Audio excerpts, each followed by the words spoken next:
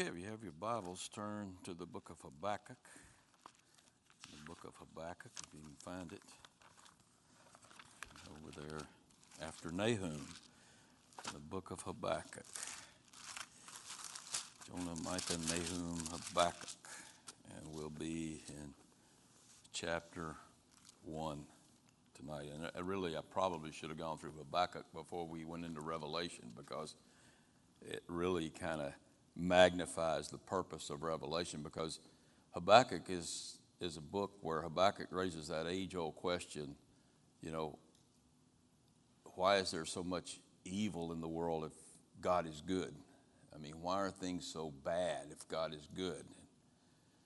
George Harris, a character in Uncle Tom, was reflecting on the atrocities of slavery, and he was thinking about how at any moment his family could be separated, taken away from him. His wife could be sold to another master, or his children could be sold to another master. And in his anger, he spoke these words. He says, They buy us and sell us and make trade of our heart's blood, and we groan with tears, and God lets them. He does. He lets them. Pretty sad. You understand why he would raise that question. Barnaby Rudge, the main character in Dickens' book by that title, speaking of the stars, he says, the stars come out at night. Whose eyes are they? If they are angels' eyes, why do they look down here and see good men hurt and only wink and sparkle at night? In other words, they see evil. God sees evil, and it seems that he does nothing about it. The psalmist asked that same question in several places. Let me just read one of them in Psalm 73. The psalmist says, this is Asaph, he says, I was envious of the boastful when I saw the prosperity of the wicked. For there are no pangs in their death, but their strength is firm. They're not in trouble as other men, nor are they plagued like other men. Therefore pride serves as their necklace. Violence covers them like a garment. Their eyes bulge with abundance. They have more than heart could wish. They scoff and speak wickedly concerning oppression. They speak loftily. They set their minds against the heavens, and their tongue walks through the earth, and God seems to do nothing about it. That's the question. That's the question the skeptic asks, and probably you've been asked that question before or faced that question before. If God is good, then why does God allow so much evil in the world? Well, the deists who call themselves Christians or consider themselves Christians, they answer that question by emphasizing the transcendency of God. And they see God as a God who created the universe. He set things in motion. He set the laws in which the universe runs. And then he left mankind totally in charge. And so people sink or swim based upon the choices they make. Our founding fathers, for the most part, were deists. But a lot of people who call themselves Christians who are deists, they believe that it's up to us now. God's put things in motion, and whether we do good or whether we do bad is up to us. The atheist, his greatest defense of what he believes is this question of God's goodness. If God exists, then why is there so much evil in the world? English poet John Dryden sums up the atheist argument this way. He says, Yet sure the gods are good, I would think so, if only they would give me a break. But virtue in distress and vice in triumph make atheists of all mankind. Well, let me correct Dryden. Virtue in distress and vice in triumph makes atheists of those who don't know the Bible. All mankind except those who do know the Bible. Because in the Bible, we find that the triumph of vice and the distress of virtue is only a temporary thing. It's not permanent. And that's the lesson Habakkuk is going to learn as we watch him in this diatribe with the Lord, beginning in chapter number 1. Now, he's a kind of prophet I like because he's honest with God. He's like Amos and Hosea. I mean, these guys were honest with God. I mean, God, what are you doing? Why are you doing it? Why are things like they are? And it's almost as if he questions the wisdom and goodness of God. But he's going to get an answer for his question, and that's why we have this little book. As far as an introduction goes, Habakkuk was one of the last prophets on the scene, one of the last prophets to speak, but one of the last prophets on the scene before Israel went into captivity in 586. He more than likely was a prophet in the days of King Manasseh. If you know anything about Manasseh, you know that he was a very wicked king. Josiah was a pretty good king, but after him came Jeconiah and Jehoiakim and Zedekiah. These were all really, really bad people, as Donald Trump likes to say. I mean, really, really bad people. And so you can probably date the book, seeing they went into captivity in 586 BC. You can probably date the book somewhere around 600, 590 BC. Nobody can be sure. But his name is interesting. The name Habakkuk means one who clings. One who clings, one who, like my cat, they cling to you. One who clings. And I think that's a very appropriate name. All of the names of the prophets, I think God ordained those before the foundation of the world, and they have very deep meaning, very appropriate meaning to the text, and especially the book of Habakkuk, this name, one who clings.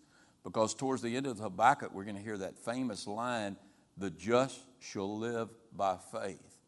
What's it mean to live by faith? I'll tell you what it means to live by faith. You know what it means. It means to cling to God with everything you have, no matter what comes your way. Gail Irwin used to talk about the pet bulldog he had, that he had a rope, and he'd let the dog get a hold of the rope, and that dog would cling to that rope, and he wouldn't let it go under any circumstance. And you could pull the dog, he said, you could pull him all around, and he still wouldn't let go of the rope. You could swing him around like this, and he wouldn't let go of the rope. And that's the way we have to be. We have to cling to God, and that's what it means when Habakkuk understood that later on, that the just must live by faith. And so what an appropriate name for the book. So let's dig in here. And beginning now in verse number 1. It says, the burden which the prophet Habakkuk saw. Now we know, we've seen that word, the burden, before. Really, what's maybe a better way to translate it? The judgment which the prophet Habakkuk saw.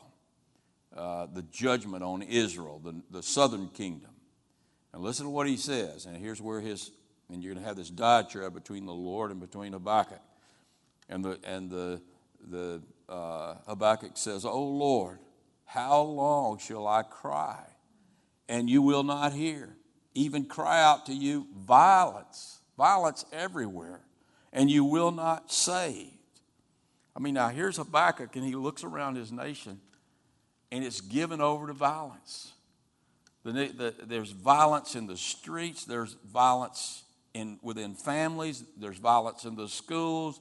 There's violence everywhere. People are killing people. They're raping people. They're robbing from people. And God seems to be silent. And more this was taking place to where it wasn't the minority that was doing this. It was the majority that was doing this. We're going to see in a minute, Habakkuk's going to talk about being surrounded by the wicked. And that's the sense that he had. And so he says, how long, Lord, are you going to let this go on? I mean, I watch the news. I watch it way too much, probably, because it doesn't do any good to watch it other than to let you know what's going on and to depress you about how bad things are. But you just look at the news over the last couple of decades and just how bad things have gotten. I mean, just recently I saw where a 10-year-old boy raped a 3-year-old girl. I mean, what kind of society do we live in that could take place? I remember a few years back when this 11 and 12-year-old these little boys, remember they went to the elementary school and shot up the kids at recess and killed a bunch of kids at recess, 11 and 12 years old. And then you remember that guy, the milkman that went into the Amish school with a shotgun, and he killed all those little girls at point blank range. I mean, not to mention the terrorist attacks that we see, almost on a monthly basis now, and it's only going to get worse and worse. See people running over other people with trucks. I mean, Lord, how long is that going to go on? How long are you going to allow that to go on? If you follow the statistics of crime in America, violent crimes in America, most of the years, the most violent city in the United States is Washington, D.C. That's our capital, if you don't know that. If your geography's not good, that's the capital of the United States. That's pretty sad. You would think maybe in the capital it would be the lowest in the United States, but it's the highest in the United States. And so you say, how long, Lord, are you going to allow this violence to go on? And Habakkuk says, Lord, in verse number 3, why do you show me iniquity every day? Why do I see this going on every day and cause me to see all this trouble? I mean, why can't you stop it? For plundering, stealing, robbing, cheating, and violence are before me every day. And there's strife everywhere. There's strife in the cities, there's strife in the nation, there's strife in the government, there's strife in the families, there is strife and contention everywhere. I mean, isn't that kind of a picture of the United States of America? I mean, there's strife everywhere. There's strife within the families, there's strife within the nation, there's strife certainly in our government. I mean, there's anarchists on the streets who are trying to bring this city down. The left doesn't care if it gets destroyed as long as they're in power. I mean, Lord, how long are you going to let this go on? When are you going to stop it? And look at verse number 4. Therefore, because all of this is going on and you're doing nothing, the law is powerless. There's not enough policemen to take care of the evil people. There's not enough jails to put the evil people away. And so they're being let out on the streets. And so justice never goes forth. For the wicked surround the righteous. There's more wicked than there are righteous. And wherever you go, you're surrounded by wicked people. Therefore, perverse judgment proceeds because the judges are perverse. The courts are perverse. The people on the juries are perverse. I mean, I remember USAA telling me when these people were suing us for something that they did. And I remember them telling us that we live in such a society, especially down in New Orleans, and we were living in New Orleans, where we don't even want to fight them. We just want to give them the money because the juries want to give them awards because when their turn comes, they want to get a big award, a judgment. And so they rule in favor of these people. I mean, how long, Lord, are you going to let that go on? I tell you what, you better pack these days. I don't, but you ought to. I mean, you better certainly have padlocks on your doors of your car and your home and any storage areas, anything like that you have. And you better have lots of liability insurance because people are going to sue and the system is perverse. And if you don't have the liability insurance and you get sued, you're going to go broke. Lord, when are you going to stop this? And let justice and righteousness and truth reign on this earth. When are you going to stop it, Lord? When? Be careful what you ask God for. Be very careful what you ask God for. Now God's going to give Habakkuk his answer. And I don't know it's necessarily, in fact, I know it's one he's not going to like. Listen to the words of the Lord now. Look among the nations, he tells Habakkuk, and watch. Be utterly astounded, for I will work a work in your day which you wouldn't believe though someone told you. You're only going to believe it because I told you. It's going to be some kind of work. I'm going to stop this madness. I'm going to do it. Now Habakkuk hears this word from the Lord, and I think at this point he says to himself, man, that's really good news. I see what God's going to do. I know exactly what he's going to do. He's going to send a revival to the land. And all of these wicked people are going to become good people, and we're going to see truth and righteousness reign in our land again. A big theological problem with that thought. God does not override the choice of mankind, men and women. And when a nation becomes evil and wicked, and it becomes exponentially evil and wicked, you had better look out. Because God's just not going to come down and zap the United States of America with now bad people become good people. He doesn't do that. The Calvinists will tell you he does that, but I don't believe for 1 minute he does that. I believe God uses judgments to spark some kind of revival in the souls of men where they make the choice, and then the Spirit they're open to the Spirit of God coming into their hearts and changing them. But He's just not going to pour out His Spirit on the United States of America tomorrow and all this wickedness is going to go away. That's not going to happen. And what's got to happen in order to get people ready to repent, God's got to bring the hammer down on them, and Habakkuk didn't want to hear that. So look at verse number 6. For indeed I am raising up the Chaldeans, the Babylonians, Nebuchadnezzar and his army, a brutal, they had a better translation there, and hasty nation. They had the fastest, most powerful army the earth had ever seen at this point. They had totally changed warfare. Instead of these cumbersome chariots that got stuck in the mud, they were on horseback. Instead of all this armor that all of these people would wear, remember what David did with that armor? What did he do? He put it aside. Why did he put it aside? So he could be fast and agile as he fought the giant. Well, they had a whole army of fast and agile people because they weren't weighted down with armor. And so they were swift. They were a hasty nation. And they marched through the breadth of the earth to possess dwelling places that are not theirs. They don't care. They have no moral fabric. They're coming in to take what they want and burn the rest down. They have no regard for God. Look at this. He says they are terrible and dreadful. Their judgment and their dignity proceed from themselves. They could care less about God's goodness. They could care less about God's way. They do as they please. And their way is violent and brutal, more violent and brutal than what's going on in Israel. You think you've seen violence? You're going to really see some violence now, Habakkuk, because I'm going to judge my people.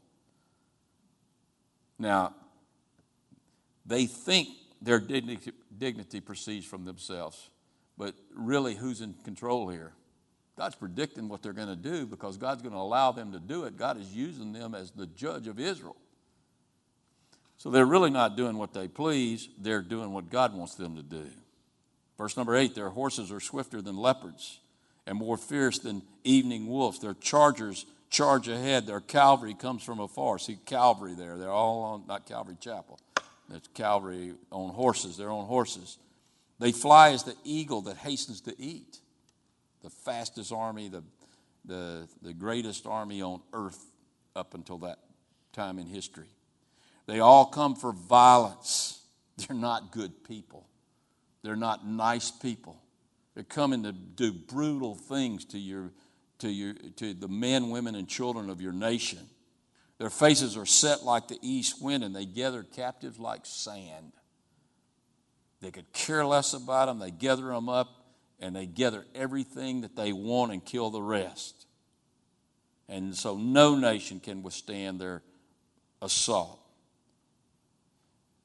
Here were the Israelites. They were a free people. Free.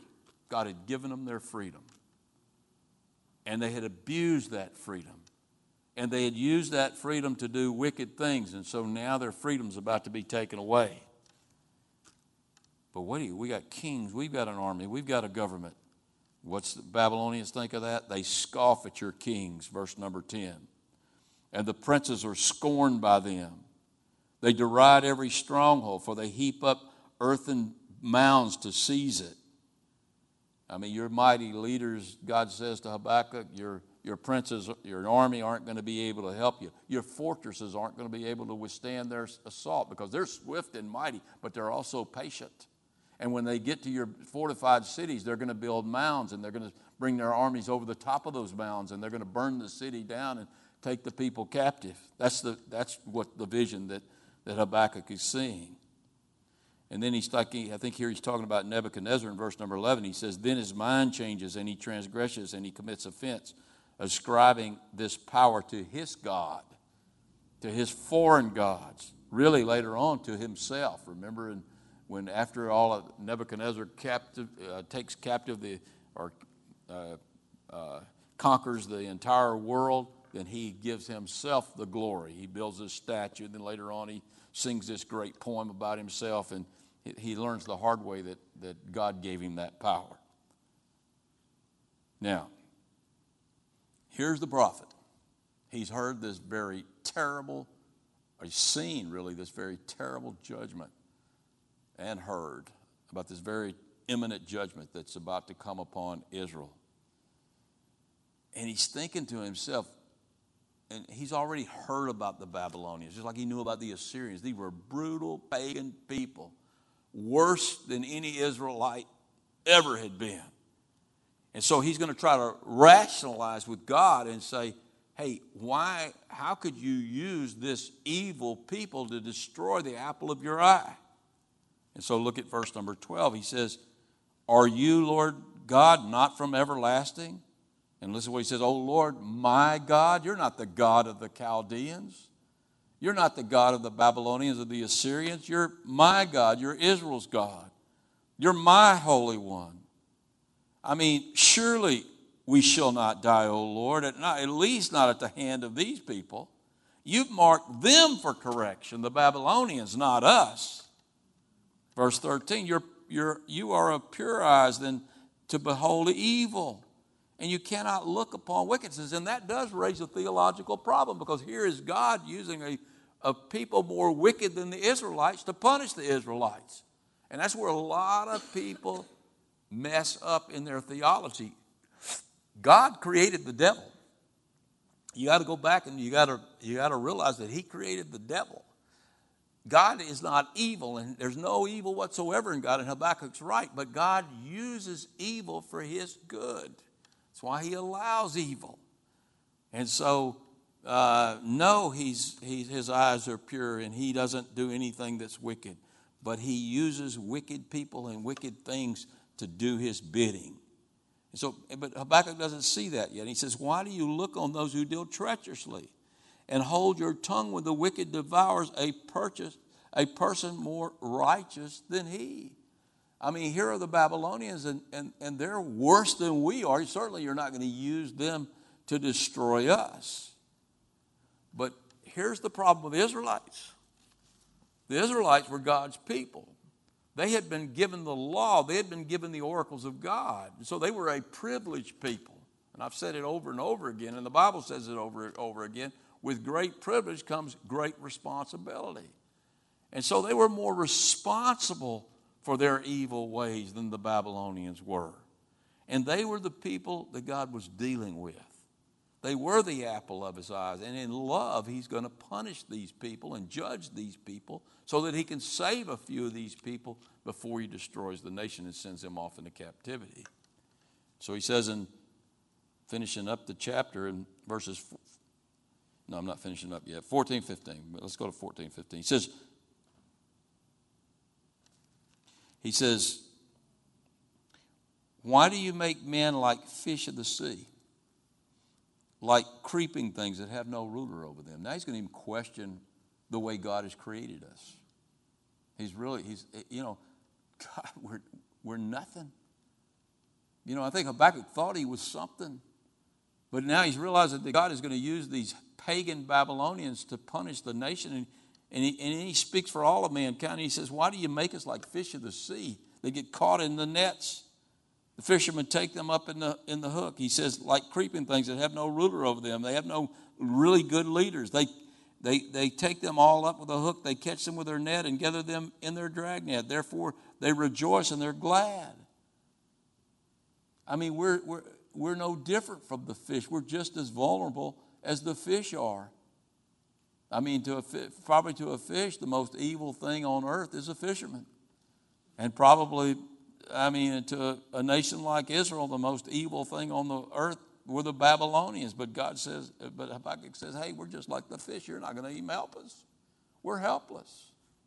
Who was their help? The Lord was their help. And they had rejected the Lord, and so they were going to pay a dear price for rejecting the Lord.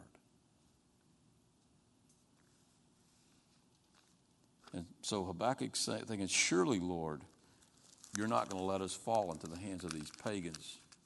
These people who, verse number 16, who sacrificed to their nets. Man, these people are really stupid pagans. They burn incense to their dragnet. The nets are their gods, because by them their share in sumptuous and their food is plentiful. Shall they therefore empty their net? I mean, these people never get satisfied in conquering who they're going to conquer. Should they empty their net in one nation and then come to our nation and slay us without any pity? I mean, Lord, how can you let this happen? I mean, how can you do this? How can you allow this barbaric nation to slay us without any pity? Well, Habakkuk answered that question himself in the first part of the chapter, didn't he? Because when he made that indictment of Israel in the first few verses, I mean, he talked about how wicked they were, and he was asking God, why aren't you doing something about their wickedness? And God answers his question and says, I am going to do something about their wickedness. I mean, I think we're all a lot like Habakkuk. We look around and we say, Lord, get those wicked people. Do something about those wicked people. But when the Lord judges the wicked, we're impacted by it. I mean, if there's a hurricane that comes up here to judge the wicked people in Lafayette, you and I are going to be impacted by it too. And then we very well might question what the Lord is doing. One of my favorite preachers, he's an apologist named Walter Martin. He died back in the 80s, the late 80s, early 90s.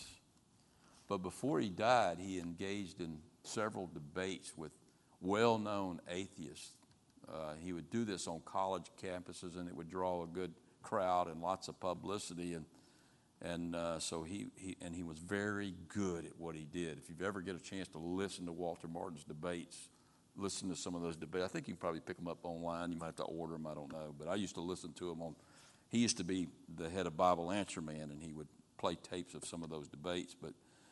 But in one particular debate, the atheist he was debating raised the question, the age-old question, and he had seen this before. He says, if God is good, then why does God allow evil? And so Walter Martin said, look, let me tell you what let's do. Let's pretend that you're God for a moment. You think you can do better than God. What would you do if you were in charge of this universe? And he thought about it a second, and he said, that's a real easy question to answer. I would destroy all that is evil. And Walter Martin said, you realize what you just did? If you're God, you just destroyed me. You just destroyed every person in this audience. And you just destroyed yourself. Because there is none righteous. No, not one. That's why we have to be careful what we ask God for. Isn't it good to know that God's ultimate plan for dealing with evil is not destruction. It is restoration. It is mercy. It is grace. And that mercy and grace comes through Jesus Christ and the cross. That's why he allows this world to keep going on right now. Because he wishes that none should perish. And he's showing mercy to this world, and he's showing mercy to this country as I speak. How much longer is he going to do that? I don't know. You want to ask the question, how long, Lord, are you going to let this go on?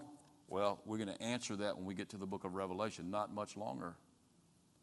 And it's going to be a bad, sad day when the Lord does bring the hammer down and blows those trumpets and the judgments come upon this earth. It's going to be sad, sad, bad, bad day. And I'm certainly glad he didn't start that process before 1989, before I got saved. So we have to be careful what we ask for. We're all wicked. We all need mercy. We all need grace. Every American needs that. That's what we need to be praying for. We don't need to question the goodness of God because God is good. But we know that God is merciful too. And God one day will judge the wicked. There's a hell for the wicked. But until that day comes, we're to be about the business of helping him in his process of winning people to Jesus Christ. Let's go to the Lord in prayer. Father, we just thank you again for your word. We thank you for your mercy. We thank you for your grace. Lord, we live in a very, very wicked world. And Lord, we were part of that world before you saved us. Lord, so we just ask that you continue to show grace on our nation, that you continue to lead people to your Son, Jesus Christ, and that, Lord, that you enable us and empower us to be part of that process as we serve you in your kingdom. Lord, help us to show mercy. Help us to have the endurance to not grow weary in doing good and to pray for the lost people that we know, Lord, to pray for your salvation for this lost and dying world, for the people that you're going to save. Father, we just thank you for Jesus Christ and our salvation. It's in his precious name that I pray. Amen.